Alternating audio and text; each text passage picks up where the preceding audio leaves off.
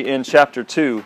And so if you have your Bible, go ahead and open up to Genesis chapter 2. Well, actually, we'll start in the end of chapter 1, but then we'll be in chapter 2. And I want to pray and start us off. So, will you pray with me?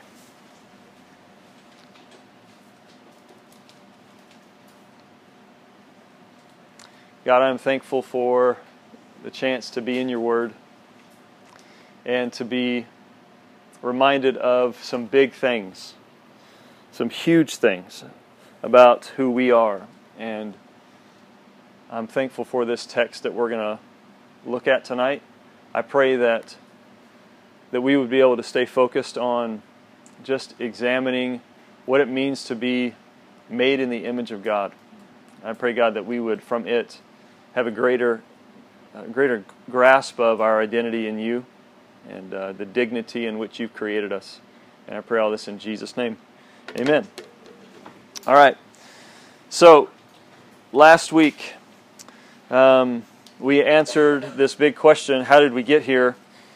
And we learned that when we kind of examined the literary context, which is Genesis chapter 1, and we looked at some of the historical background, we looked at some of the ancient Near Eastern people and some of their writing, and so based on the words that are used and based on what we understand about people that lived 3,500 years ago in Egypt and Mesopotamia, we concluded that when we ask the question, how did we get here, we mean something different than when they ask the question.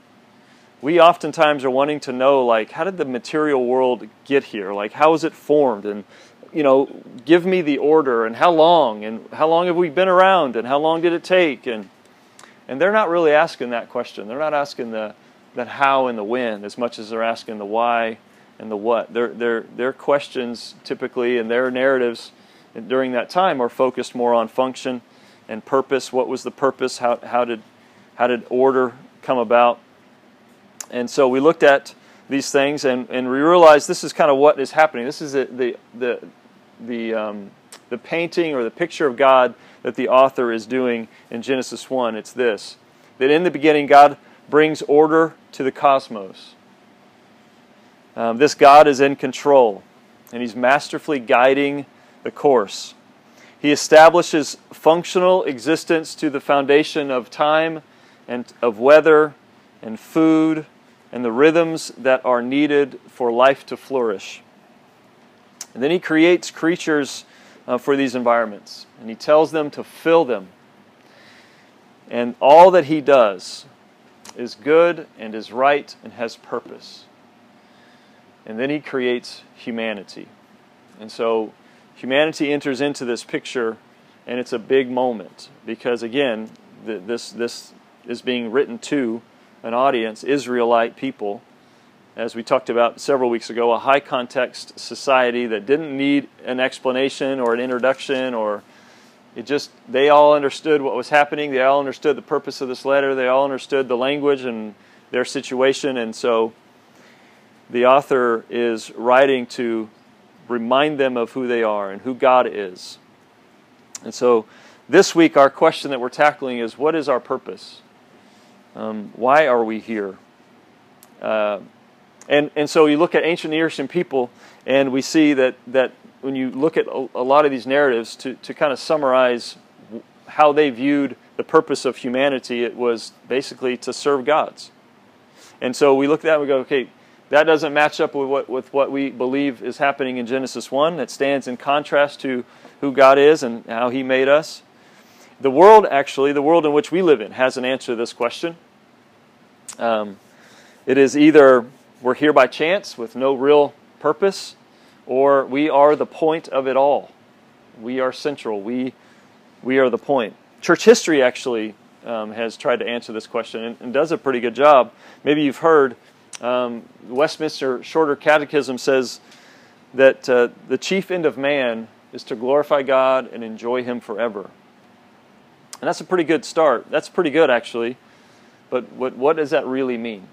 And so the answers to those questions, to this question, this big one, is found here in Genesis 1 and 2. So in your Bibles, we're going to be focusing in on it. I've got one thing that I want you to be reminded of as we go walk through this text, and we're going to have to stay at a 50,000 or 20,000 or whatever view of this, because there is so much that we could get into, and there are so many rabbit trails that I have been tempted to run down that would just take us further and take longer and longer. But here's the key. Here's the one thing I want you to kind of keep in mind. That chronological order, okay, is not the priority in Genesis 1 and 2 as much as telling the purpose and function. So that will become a little more clear.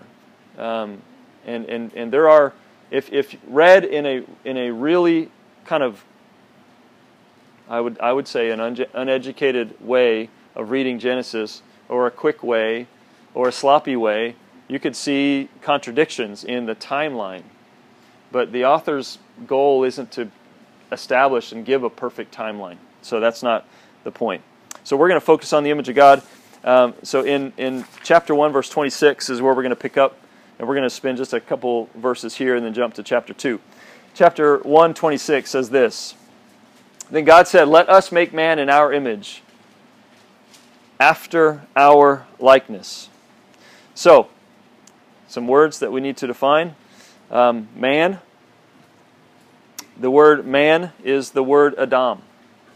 And so several things are happening. When this word is used, there's no literary cue to tell us if this is talking about the person Adam, or if this is talking about humanity, mankind. As you go throughout the Scriptures, here's a good question to ask: Is this Adam and Eve as a representative for all humanity, or is this referring to historical figures, Adam and Eve? So, when the translators translate from Hebrew into the ESV or the NIV or whatever, you'll see the name capitalized Adam. It appears in chapter 2 later on. You'll see that name, but it's literally Adam. And it's the same for here. But they've interpreted, okay, I think they're talking about the person here. And here they're talking about humanity. And so that's what you need to know, is Adam and eventually Eve are these archetypal, is the word, representatives for humanity. And they're used throughout, especially once we get into the New Testament. They're almost primarily about them representing. The other word we need to talk about is the word image. It's a big word. This is kind of the word we're focusing on tonight. And here's what we see. An ancient understanding of this word image has with it is always somehow related to kings. So whether it's a representative of the king that would go out and have the same authority and rule in the same way, has been given power to go rule in this way. We saw this a little bit with Joseph when he was second in command, and he was able to go and he's able to make decisions, and he's given this power and this authority to represent Pharaoh. So that's part of this. The other thing is that this is kind of associated with is kings would often build big statues or idols that would kind of signify, like, this is who's in charge. You know, you come into a city and you're struck with this giant statue or this giant idol of the king to represent the king and what he stands for. And so that's a little bit of the language that's a little bit of the idea that they would have heard. The biblical usage of this, when it's not referring to image of God or like us being made in the image of God, is idols, graven images, same word, that representing the deity's essence, if you will.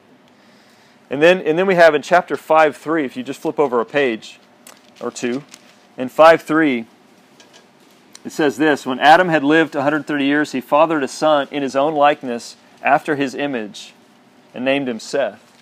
So this is probably one of the most significant uses of this word, aside from the image of God, that we go, okay, that the author's given us a clue here as to what this word might mean. And in other words, this is significant because it points to the way in which a child resembles, but not physically, not necessarily physically, but in the way in which this child can grow and mature and act like their parent. So So we'll get into this, and I'll summarize these things here in just a second.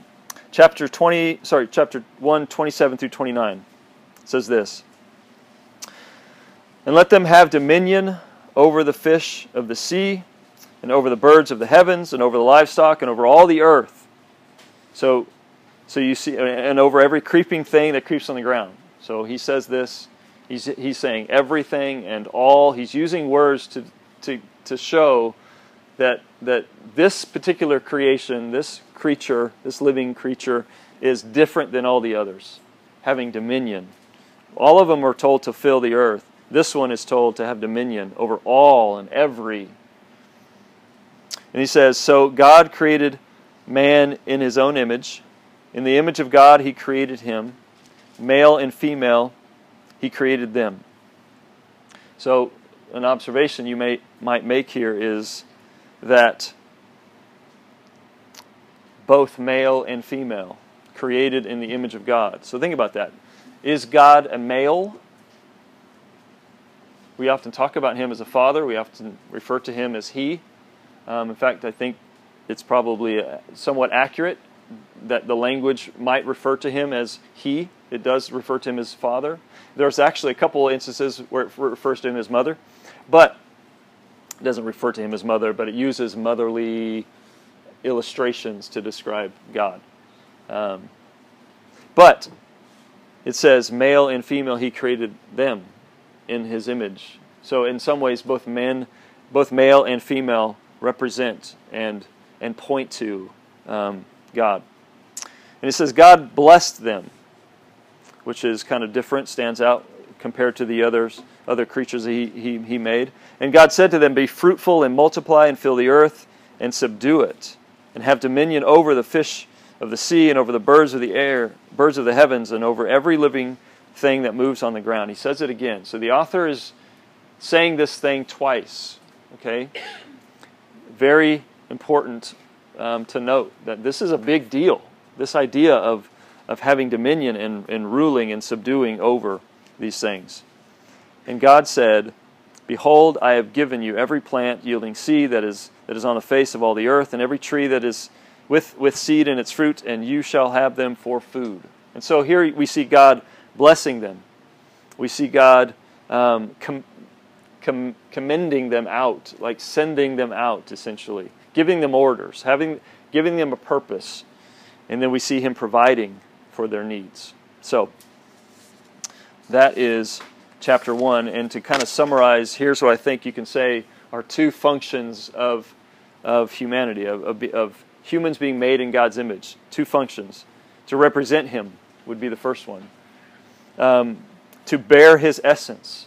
To rule and subdue with his authority. To cultivate and create. We'll get into that idea of cultivate here in just a second. And to create like him. And the second one is to reflect his character. So represent him and then reflect his character. And the capacity to be like him seems to stand out as being a part of having the image of God. Okay, so in chapter 2, verse 4, we have another introductory statement that kind of introduces a section that's coming. It says, these are the generations of the heavens and of the earth when they were created. In the day that the Lord God made the earth and the heavens. So there's this literary shift. This is not let's kind of peer into day 6 and see what this actually looked like. This is not, chapter 2 is not expanding day 6 to show us what it's like. That's not what's happening here. That's not the way the author seems to be writing. You can kind of think of this more as like a sequel to chapter 1 more than a zooming in on day 6. This is a continuation of describing the purpose and the function of humanity. And he uses this word generations, or accounts of, the word appears 11 times spread out throughout the book of Genesis. This is actually, we might have talked about this several weeks ago when we talked about purpose and structure, but this word actually it's kind of argued that this word is really what drives the book of Genesis. Like, because he says this is the generations of humanity. And then in chapter, I think it's 5, it talks about the generations of Adam. And then it goes in, like every several chapters, it'll kind of introduce, it'll either conclude, like that was the generation of, or it'll introduce a new section. All throughout the book, 11 different times. And so the author's kind of bringing focus to what's going to happen over the next 3 chapters for us. Of course, when it was written, it didn't have chapters.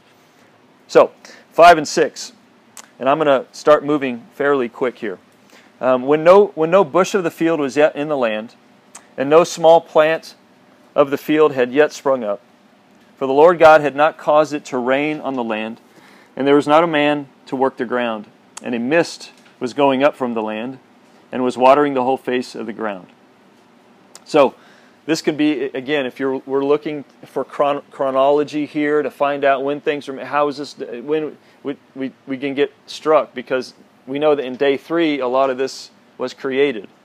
So the author's point isn't to contradict what he just wrote. The author's point is to emphasize something. What is he emphasizing? Two things, basically, that he's emphasizing that the world was unproductive and unable to produce food, and that there was no person to till the ground. There was no man to cultivate the ground.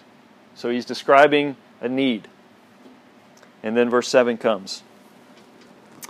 And it says, Then the Lord God formed the man of the dust of the ground, and breathed into his nostrils the breath of life, and the man became a living creature.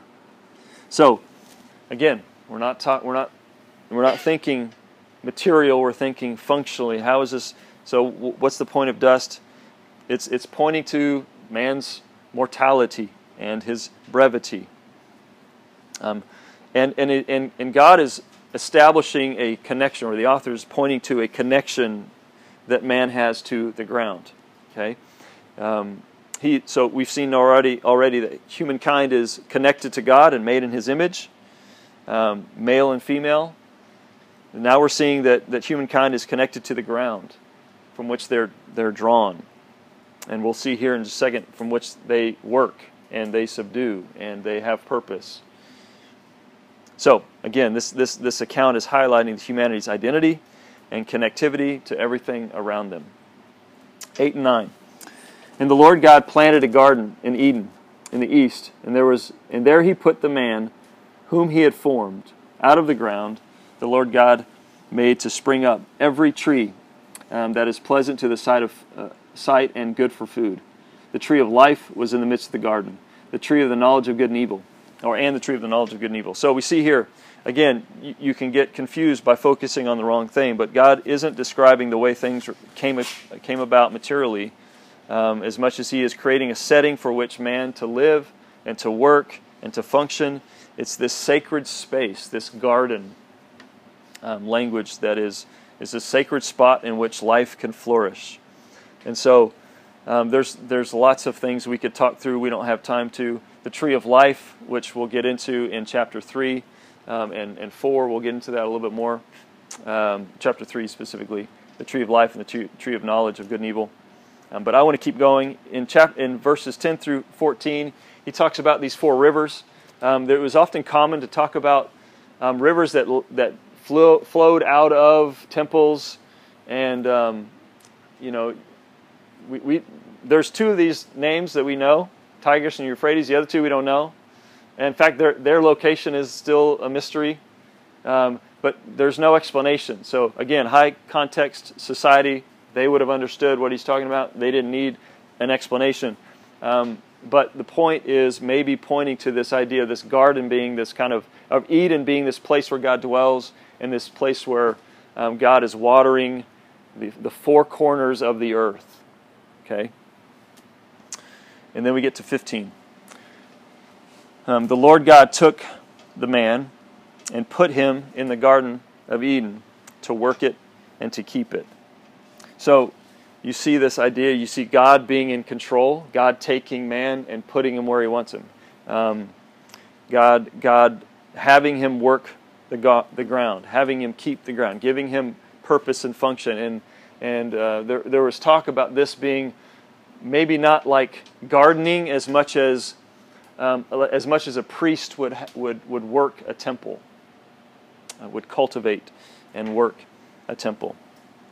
And then verse 16 and 17, and the Lord God commanded the man, saying, you may surely eat of every tree of the garden, but of the tree of knowledge of good and evil you shall not eat. For in the day that you eat, you shall surely die. So this is the first command that is given, and this command has a promise. The other statements of be fruitful and multiply aren't so much a command as this one. In the language, it doesn't seem to be as strong as it is here. And so he's given a promise, and he's given a consequence to it. Think about what he says to man, like that God is in charge, he knows what's best, and that man is to follow his ways, because there are negative consequences to not keeping in relationship with God, to not follow his commands. Verse 18. Then the Lord God said, it is not good that the man should be alone. I will make him a helper fit for him. So this is the first time the idea of something not good being introduced, right? So we've seen his creation is good, humanity, very good, and then now it is not good. And the not good is being alone. And I think that's pretty interesting. We are made to be in relationship with each other, not to do life alone. Now, it's not my job to jump ahead, but I'm going to jump ahead just a little bit, because we see this idea develop. And when we get to the New Testament, especially in 1 Corinthians 8, we see Paul say, it's better that you probably not marry, because marriage will distract you from the Lord. Distract you from the ministry maybe that God has you. So that's Paul saying, this is me, Paul, talking, right? Paul was single. So it doesn't seem, once we get there, right, this is early on, this is God saying it's not good for man to be alone. But we understand later that maybe he's not just talking about marriage, like that ultimately we're made to be in relationship, we're made to live in community. And I'll get to the word helper here in just a second. 19 through 22. Now out of the ground the Lord God had formed every beast of the field and every bird of the heavens, and brought them to man to see what he could call them. And whatever the man called every living creature, that was its name. The man gave names to all the livestock and to the birds of the heavens, and to every beast of the field. But for Adam there was not found a helper fit for him. So it says, verse 21, the Lord God caused a deep sleep to fall upon man, and while he was asleep, took one of his ribs and closed up its place with flesh. And the rib that the Lord took he had taken from the man, he made into a woman and brought it to the man. So I remember reading this as a kid. I remember my dad explaining this to me and being just like, can you imagine Adam? Every animal, he's just sitting there in a chair, and every animal just walks up and he says, chicken, and he keeps walking by, right? Whatever. Porcupine. I mean, at some point you run out of names. And that always baffled me, and I thought, that's really cool.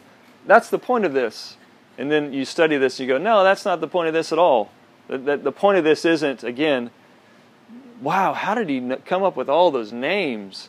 The point is, God recognized it was not good for man to be alone.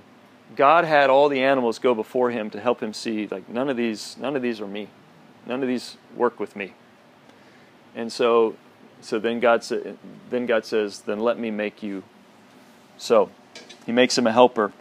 Now, ladies, I'm not trying to bail you out on this at all. Truth is, though, this is really not the kind of self-servient or subservient type of language at all. If anything, it's quite the opposite. The word almost exclusively outside of here is used to describe how God helps his people. So it's used to describe God. So you're in pretty good company here. But he's highlighting this purpose and this function. And the idea isn't like, oh, he took a rib.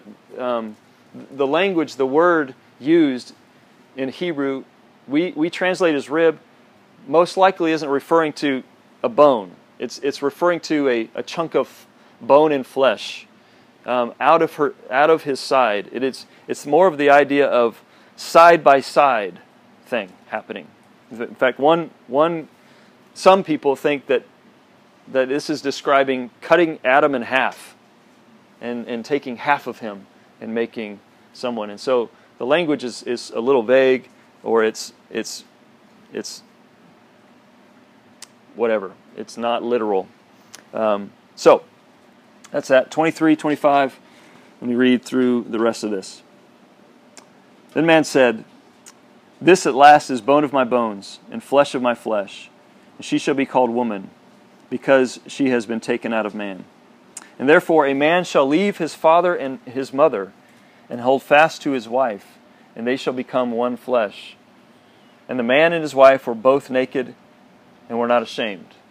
Now this is why, again, chronology doesn't help here, because what's a father and a mother up to this point? All we know is man and woman. What's father and mother?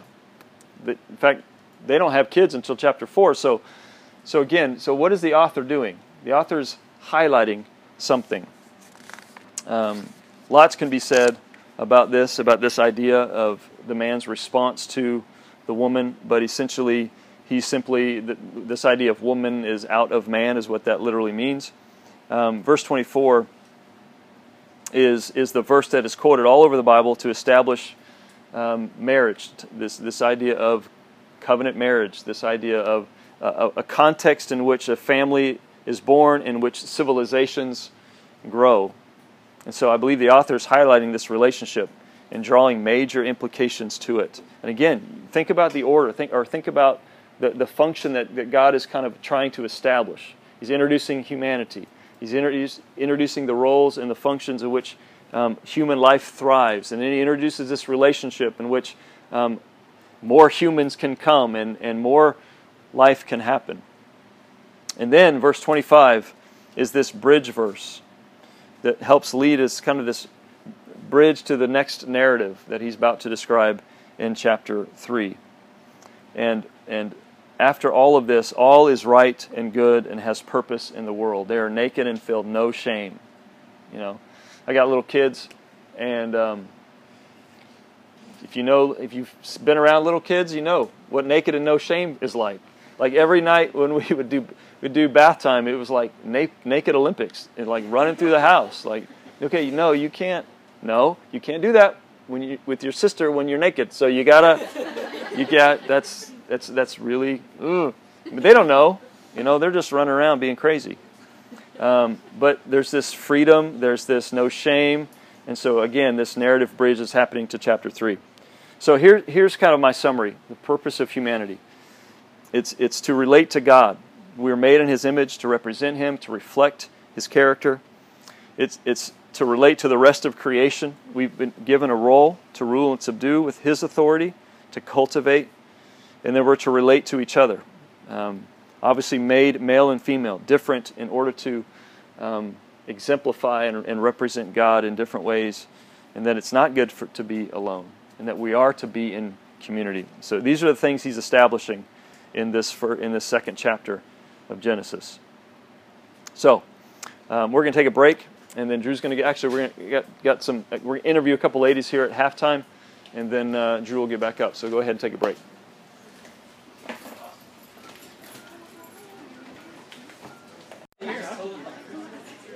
Okay, we'll get going. I'll try to be brief. That's not my. It's not how I operate, though. That's not my MO. Okay, so Kelsey said something there just at the very beginning of her talk. I don't know if you heard it. She said that several years ago she went through her mid-college crisis, and I don't know how many of you guys have got there yet. Most people, I can see some of it. I've been in my mid-college. Some of you hit your mid-college crisis in like your last semester of school, which is a bummer, okay? Because it's like, oh crap, now I don't know what I'm doing, and I've already invested 3.5 years into not knowing what I'm doing. And some of you guys have hit your mid-college crisis in your freshman year and in your sophomore year twice and in your junior year and then in your senior year. And you've changed majors over and over again. That's not uncommon. That's not uncommon because what you're doing is you're asking a key question that everyone asks from the moment they're conscious until they die, and that people have asked for all time, and that is, why am I here? Like, what am I doing here? And you may have actually asked that question out loud when you were sitting in that class that you realized, I hate this class.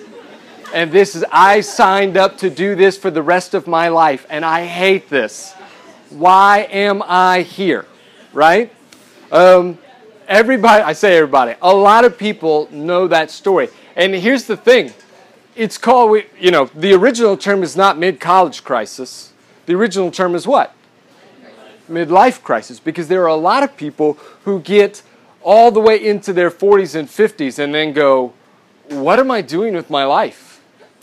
Why am I here? That is the foundational question of philosophy and humanity. What on earth are we here for?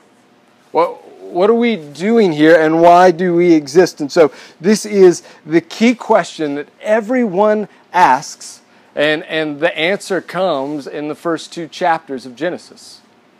Your whole answer to that question comes from this, because we answer that question, why do you exist, what is your purpose, the same way you answer that question for anything else. Whether that thing is alive or not, okay, you answer that question, what is it here for, by looking at how it was designed. That's how you know what the purpose of something is. So I look at this thing in my hand, and just by looking at its design, I know a few things about it. I can start to determine its purpose just by observing things. So there's a glass screen on the front of this, which means I know this isn't good for hammering nails in, right?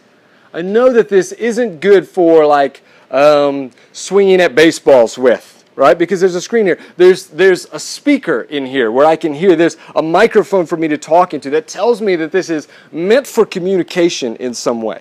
If I had the ability and could open it up and look at the circuitry and start to observe the design in there, then I'd get really, really incredible clues about what this is for. You know what something is for by looking at the way it's designed. And the same thing is true for you.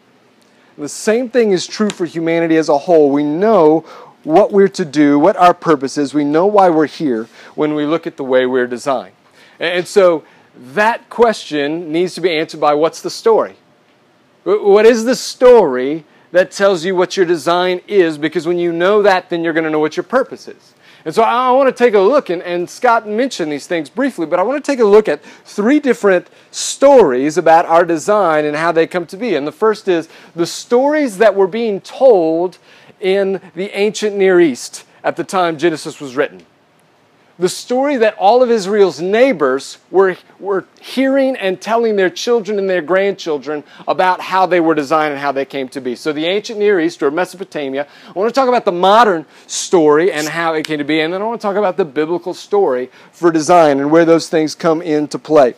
So there are a number of different, actually, Mesopotamian myths or ancient Near Eastern myths about the design of human beings. Just like Jim told you several different stories about creation, how creation came to be. And one of the most common ones is the Enuma Elish, which is that Babylonian story with the god who goes and kills that dragon goddess and then rips her in half and creates the sky and the earth and all that stuff from it. So we heard about that same story, that same epic, along with several others from Mesopotamia at the time, tell slightly different versions of the same thing, and that is this, that the younger gods who reigned kind of over everything, the younger gods who were under these older ones, the younger ones got tired of their work.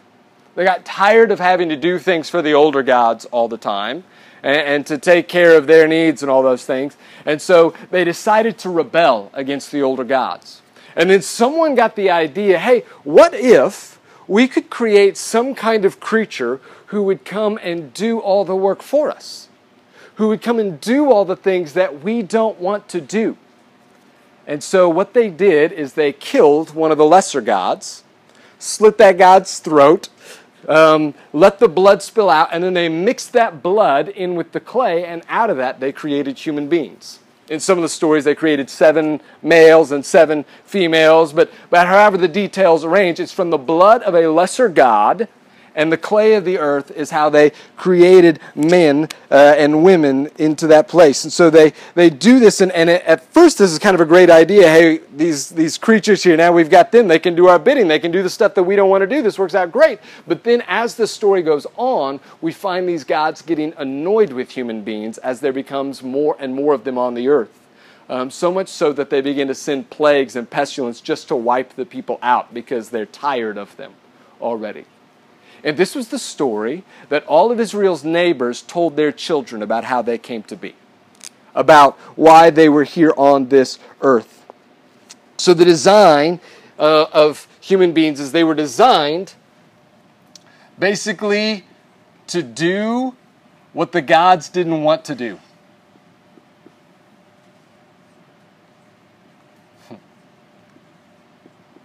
That's why you're here.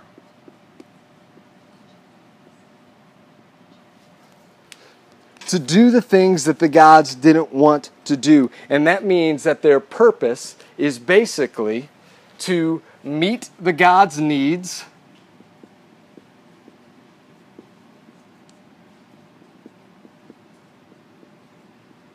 to, if possible, because this is really important, those gods have needs. They need to be housed. That's why we build temples. They need to be fed. That's why we make sacrifices. They need you to go out and take care of agriculture and farming, because the agriculture of a city, of a town, takes care of the temple economy to keep this whole thing running for the gods. And since they have needs, if you can play your cards right, you might be able to use the things you have and manipulate the gods into getting what you want. But other than that, you stay out of their way. That's why you're here. To do the slave labor that the gods don't want to do, and then to stay out of their way as much as possible. This is the story of the ancient Near East, and that's how they came to understand their purpose. The modern West tells a different story, the culture that we live in today. The prominent story about how you came to be and how you were designed is that essentially we are evolved apes. Essentially primates who made it to the top of the evolutionary ladder is what we are, which means this, that there is no design. You weren't created with anything in mind. You weren't brought into being with any particular choosing or any particular decisions or choices or because of any significant need or anything like that. You were simply the product of one random mutation after another over millions of years. And because there is no design, there is no purpose. There is no purpose. There is no answer to the question, why are we here? The answer to the question, why are you here? You just are. There is no reason why you're here. Nothing caused you to be here. Random chance is what exists here. Of course, the issue is no one actually lives this way. There is no more inconsistent worldview on the planet than Darwinian naturalism. No one who says they believe this actually lives in accordance with this. You can't do that. For bigger reasons that had to do with human dignity, and then for other reasons like this, no one can live without purpose. No one will actually believe what this story tells them, that you don't have a purpose, that you don't have a design, that you don't have anything to live for. There is something inside of every human being that says, no, there's got to be something. There's got to be something that I'm supposed to be doing. There's got to be something that I'm supposed to be chasing. And so, human beings, even when they believe this, find themselves chasing after other things. And since there is no real purpose, since nothing is actually given to them, what that purpose essentially ends up being is do whatever I can do to make me happy. Whatever I can do to make me feel alive. Whatever I can do to make me feel some sort of pleasure. If it's money, get as much money as I can. If it's sex, get as much sex as I can. Use people as much as I can. If it's success, if it's relationships, if it's a physical high, do whatever you can to get as much of that as you can. John Walton, who we're using a lot, Old Testament scholar out of Wheaton, talked a lot about Genesis. He has this amazing statement where he says, actually, what the modern Western worldview leads to is treating people as though they're nothing and gods at the same time. You're nothing because all you are is the highest person on the evolutionary ladder, or the highest primate on the evolutionary ladder. And yet, practically speaking, we act like the universe exists to meet our every need and our every want. And so human beings are both nothing and they act as though they're gods, as though everything is here for them. We joke about things like first world problems, right? What first world problems are is the result of people having nothing to run after except for their own pleasure. And when we cannot have everything we want, right when we want it, it annoys us or frustrates us. Hashtag first world problems, right? That's what this is, and that's what this story of our design has led us to. Even though it cannot be followed to the T, this is what it brings us to. And so then you have the biblical answer to both of these questions, which takes place right in the middle of this world, right in the middle of all these stories that are taking place, and yet it still speaks to our context today, directly to what we have. And so it says this: our design is that we are in the image of God.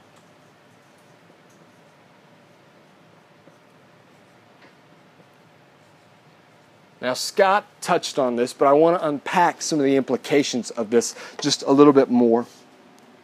He said actually this word image, biblically and in the Mesopotamian area, was used primarily about three different things to say that somebody was made in the image. It was talked about in three different ways. First was idols, graven images, you may have heard, or golden images or whatever. It was used to talk about idols. It was used to talk about how sons are in the image of their father, or maybe a daughter in the image of their mom, or something like that. And then it was used to talk about kings who had set up an image of themselves in like a country that they were establishing their authority over. So I go take over this country. How does that country know who their king is? How do they know who's in charge there? I set up an image of myself, and now they can look and they can see. So these are the three primary ways that it was used. But unpack that a little bit. Think through the implications of those. What is an idol? When they talked about an image of the gods, what were they talking about? What was an idol to them? Now, kind of the basic rudimentary understanding of idolatry is, and this is what I grew up believing, that they thought that the idol was the god. So this was their god, and they worshipped that thing. And that was what their whole religion was based around. And I just thought, that's so dumb. Why would you believe that this little thing you made was the God? That's not what they believed. They believed that this physical object here was the physical representation of the God. Was not exactly, doesn't mean it looked just like what the God looked like, doesn't mean it could do everything that the God could do, but that it was the representation of that God. And they believed this, that in some sense, a bit of the divine essence, so you have the storm god Baal, or Baal as we call him, Baal, and you'd set up an idol of Baal, and that little idol there has some of the divine essence of Baal in it, right? And so, and Baal some sort of even accomplishes his work through that idol in some means. All right? Now think about the implications of that for when we go and we say that same word, or when Genesis goes and says that same word about you. That you are not God, that you cannot do what God does, that you are not who He is, but you are the physical representation of Him on earth. And that in some sense, there is the divine essence of you, or of God, within you. There's something, so a person back in, say, Babylonia, or in Moab, would walk into a temple of their gods, and they would see these images of the gods, and they would know when they walked up to that temple, this is a sacred space. Okay? Genesis tells you you could walk into your neighbor's house and go, this is a sacred space because the image of the God is in here. Because some bit of the divine essence is in this person right in front of me. Or think about that usage where we would say that a son is like its father, like in Genesis 5 where Seth is in the image of Adam. Think about the implications of that, because what happens, I was born when I was an infant, and when I was a little kid, people already said that I looked like my dad. Okay, even when I was 2 or 3, people could already see it. But now, actually, I'll like walking, and this summer I walked into this building, into the building of a lady who hadn't seen either my dad or me for like 10 years. And she thought at first that I was my dad. And the reason why is because when that little baby grows up, it has the potential to become more and more like the image of its father, to reflect it more and more. And so to say that you're in the image of your father is to say that just like a child has within it it looks like its father, but it has actually the potential, the capacity to, if it grows up, look more and more like him. And that's you. You have the capacity within you to grow in such a way that you reflect the image of your father more and more as you go. But the more and more people see you, the more and more they see God within you. And then this third thing, that a king sets up an image of himself, that's what Genesis is saying, that God sets up his images all over the earth, and then he says, be fruitful and multiply, so that everywhere humanity goes, people ought to see God, and they ought to know this is who rules and reigns over this earth. His image is here to remind me. His image is here to display that to me. And so, if this is our design, then our purpose, and Scott touched on it, is to reflect God's glory. I'm going to use this word represent. So when we say in the likeness of God, it's important to state this. We're not talking about, like, again, his physical look, because we don't believe God is like physical. He's spirit. What we're talking about is representing his character. And to some degree his nature, his love, his justice, his faithfulness, his holiness. That's why you're here, to reflect those things. And then the other thing comes under this idea of a king setting up an image of himself. And even Genesis 1:26 through 28 there says it. He says he made them in his image, and then he says, have dominion over the fish of the sea, and over the birds of the air, and over every living thing on the earth. And so that is this idea that we are actually meant to partner with God in governing over creation. I'm going to use this word rule. That we're actually designed to rule over creation, to care for it in the same way that God does. This is really fascinating because what you see in the opening chapter there of Genesis 1, Scott talked about it. You have God taking the chaos of the waters and forming beauty and order out of the chaos. And then you have at the end of Genesis 1 and at the beginning of Genesis 2, God going to man and woman and saying, and now you get to do it too. Now I want you to take the creation that I've made, and I want you to bring order and beauty and cultivation to what is there. I'm inviting you into this with me, to partner alongside of me in governing over the earth on my behalf and caring for those things. So how is this different from this thing, where the ancient Near Eastern gods created human beings to go work in the earth?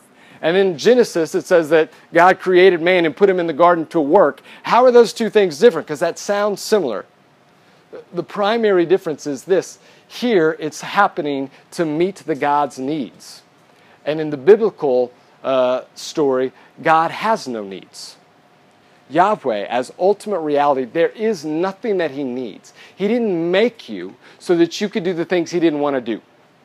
He didn't make you so you could feed him. He didn't make you so you could house him. He has nothing that he needs from you, and yet he invites you into this partnership anyway.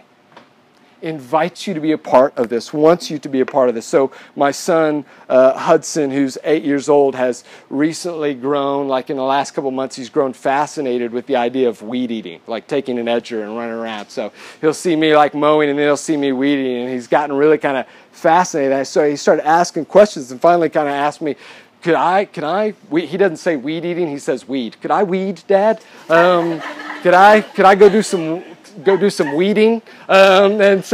And I'm like, and so I kind of thought about it for a little bit, and I was like, this is going to be a disaster. But I decided, yeah, man, you can do this. And so the last couple times we mowed, I've actually let him take the weed eater out there and start going along and doing this stuff. And he's gotten like so into this and so like proud of this. It's even like he's like turned into like an old man. You know how like your dad's always talking about the lawn and like standing on the porch and like observing it. Oh man, the lawn looks like it needs to mow, or looks like I need to get out there with the edger. He's saying those kinds of things. Like we'll pull up into the driveway and he's like, man, looks like I need to weed the lawn again. And so he's super excited about this and loves this. Now, why do I have Hudson do that?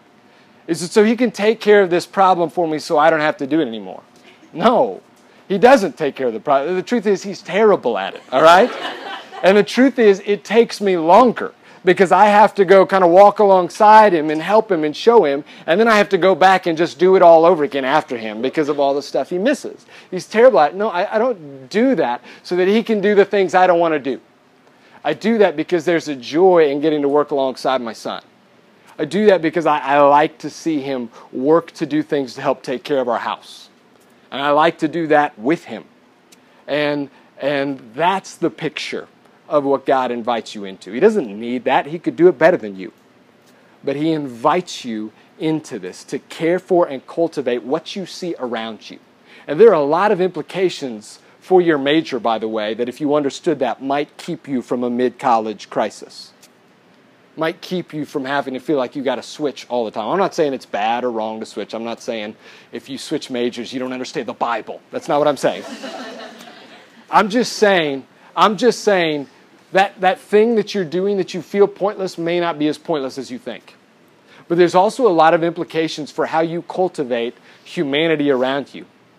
By the family you might make or by the friendships you might form. And we don't even have time to talk about that tonight. We're going to have an Image of God Part 2 in just a little bit. But let me kind of wrap up with this idea. I want to answer one more question. If this is the purpose, to represent and rule, how do you know if you're doing that well? No, better not how do you know. How can you do that well? How does a person do that in the right way? If we're meant to glorify God, and we glorify God by representing and ruling, how do you do that the way you're supposed to? And that is, I think, this third word. It never gets mentioned in Genesis 1, but it's implied there, and then it's explicit throughout all of Scripture. And the only way you will ever represent God well, and the only way you will ever rule alongside Him and on His behalf well, is if you are in relationship with God.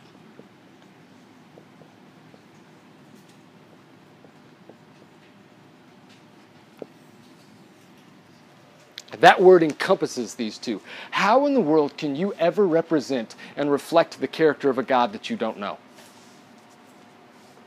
How in the world can you ever rule alongside, partner with God in caring for this earth and cultivating it when you don't know the God who designed it?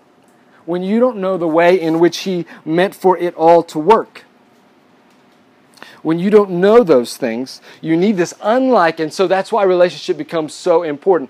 Unlike in this story where the gods just made you so you can take care of their problems, but they don't want anything to do with you. And unlike this version of the design in which you were just kind of by chance brought into a cold, lifeless universe to do whatever, anything. This is a story in which God actually invites you to know Him. Invites you into a relationship with Him. And through that relationship, you are able to live out your purpose. You are able to reflect God. You are able to represent Him, to rule on His behalf.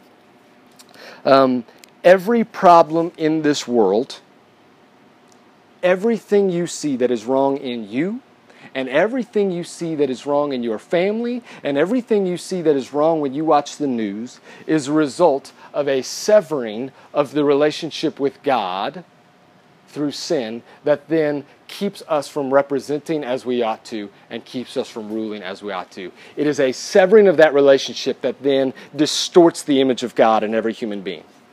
It's still there. You still have that inherent value and dignity. But there is something that is off about it from there on out. And it is all traced to sin, which we'll talk about next week, that severs the relationship between God. And this is a little bit of what Genesis is about. We told you at the beginning, Genesis is the story of God establishing a covenant people. That's what Genesis is. And we also told you this. The purpose of that covenant is to reveal himself to the world. That's why he did it. That's the purpose of Genesis, is that the world might know him again, so that they could come into relationship with him again and things might be made right. That's what we're going to be talking about through the rest of this semester. That's what we're going to actually be talking about specifically over the next couple weeks. What it looks like when this is broken up and then how this comes back together. Let me say this. I need to wrap up. But if there is any of this that strikes a chord in you, if there is anything in you that goes, I have no idea what you're talking about when you say a relationship with the God in heaven. Or, I can't understand why anyone would ever want a relationship with God in heaven and what that would look like. Or if there's something in you that asks this question, what happens if the image of God is too far gone in me? What happens if humanity, or specifically myself, gets to a point where the image is broken beyond repair, seemingly? When it seems like it's not possible to represent as I'm supposed to. When it seems like it's not possible to cultivate and care for, rule over creation alongside of him like I was supposed to. What do I do in that situation? If any of that hits you, if you've got that question in your mind, come talk to somebody tonight, and we would love to talk. We'll give you the spoiler for the next couple weeks. And tell you all about it. For now, there are 4 places you can go tonight. Okay? You can go over here to this corner and talk with Scott in London if you are interested, if you feel like maybe God is calling you to help support her work over in Spain there. You can come right here if you're interested. You're not signing your name in blood. This is no major, but if you're interested in maybe being a part of this dream team of ours going to Spain next year, and you just want information and you want to talk about it, come talk to me here. You can come talk right here if you want to buy one of these bracelets and begin praying for In Vivo, praying for Spain, and helping to send Rachel and Kelsey over there. And then lastly, we still need some of you to throw glowy stuff on people at night when they're racing through the park next weekend. And you can go talk to Katie right there. Please, if some of you will take care of that, that would help us out a lot. Anything else, Scott or Rachel? All right, we're done.